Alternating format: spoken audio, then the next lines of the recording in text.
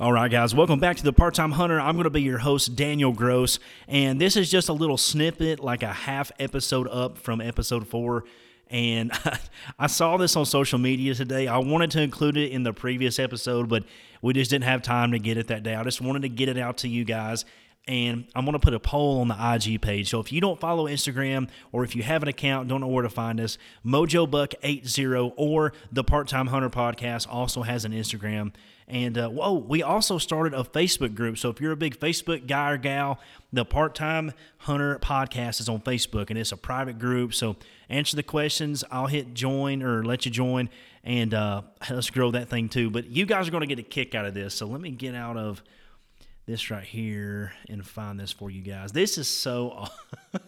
obviously, let me preface this. This was posted by a guy named Jason Heath Coe on IG, and a lot of people shared it, and I screenshot it, and I was like, I have to put this on the podcast. You guys are going to get a super kick out of this. So this is the this is the 2023 social media turkey hunting rules. Now, this is all just in fun, and it's really just to make fun of other people that take this stuff way, way, way too seriously. And I think you guys are going to really get a kick out of this. So this is the 23 social media turkey hunting rules for posting about turkey hunting, or, stories or reels or any of that. This is great. All right, so number 1, no decoys unless you have them more than 21.3 yards away. That's so freaking stupid, dude. Like, I know there's decoy purists and stuff out there, and I know there's guys that say decoys ruin turkey hunting and all that other shit. I'm not going to get into that because that's a freaking rabbit hole. That's a hill I don't want to die on, but that's freaking funny. No decoys unless you have them more than 21.3 yards away. It's freaking great. Don't shoot a turkey too close or too far. Awesome. Yeah, don't shoot him too close or don't shoot him too far. Yeah, there's like a happy medium there. Like, people say, you shouldn't reap a bird. You shouldn't pull him up, at 5 yards. Or they say, don't shoot one out, past 40 yards. There's always that guy. There's that yardage boss on Instagram that always has to, bring his tape measure out. That's great. Don't grab him by the neck after you shoot him or put foot on head.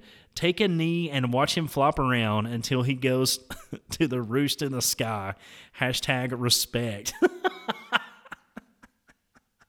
Oh, my word, man. Now, I have some 2 cents to put in here. So I would say grab the damn turkey however you want to. If you shot him, go grab his ass.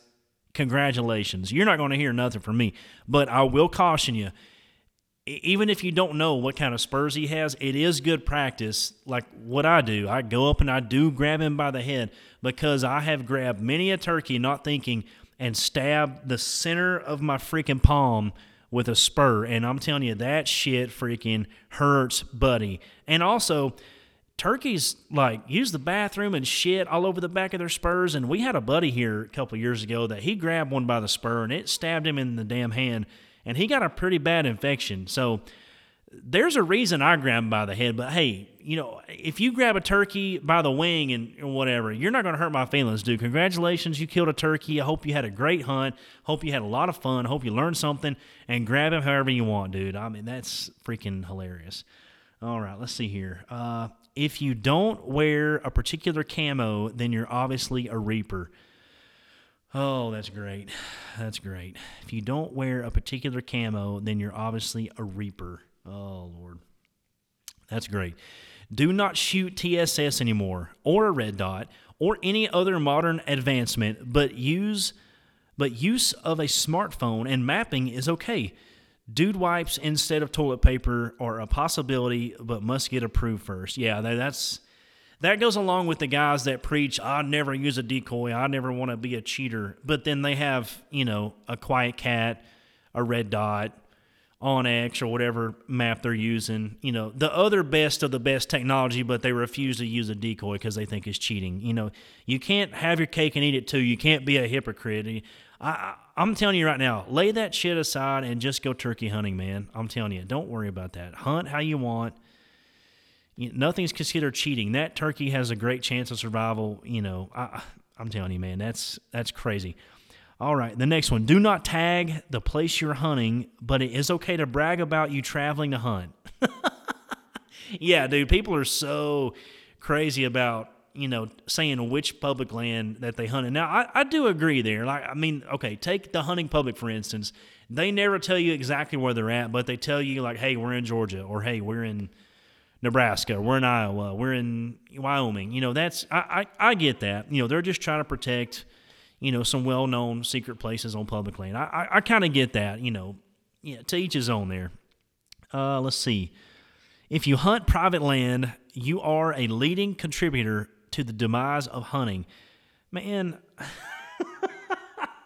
that is so stupid. That is so freaking stupid, dude.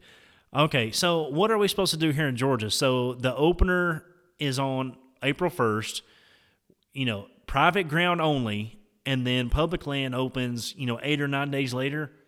What the hell are you supposed to do? What, you want us just to sit around and say, oh, well, if I hunt on private land, I'm denting the turkey population. What about the thousands of people that go to this one public spot down the road and they, there's not a turkey there left? I would almost say this is just my opinion, I would say that you have to manage public land a lot harder than you do private ground, because private ground is quote unquote more controlled with how many people actually foot traffic the area versus public land. So I think the opposite could be said. I think if you've got a super heavily, overrun with foot traffic public ground and not a turkey sign on the place, and you got a guy that takes 1 or 2 birds off his place the whole season, but yet has jakes and hens still around for generations and generations, season after season, what do you say about that? That's just another way of looking at it, but that's that's crazy, dude.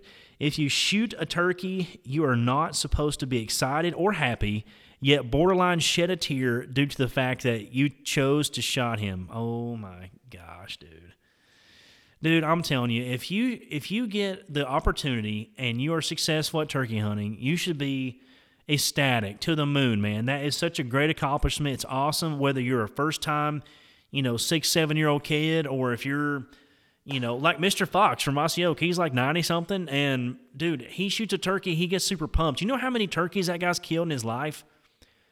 And if you ever get to that point where you take this shit so seriously that you don't have fun, you should probably, quit for a couple years until you find that joy again. Because, dude, the second that you do something and you pour all this time and money and effort into, and you don't find that crazy nuclear excitement every time, you should probably find something else to do. I'm just being honest with you.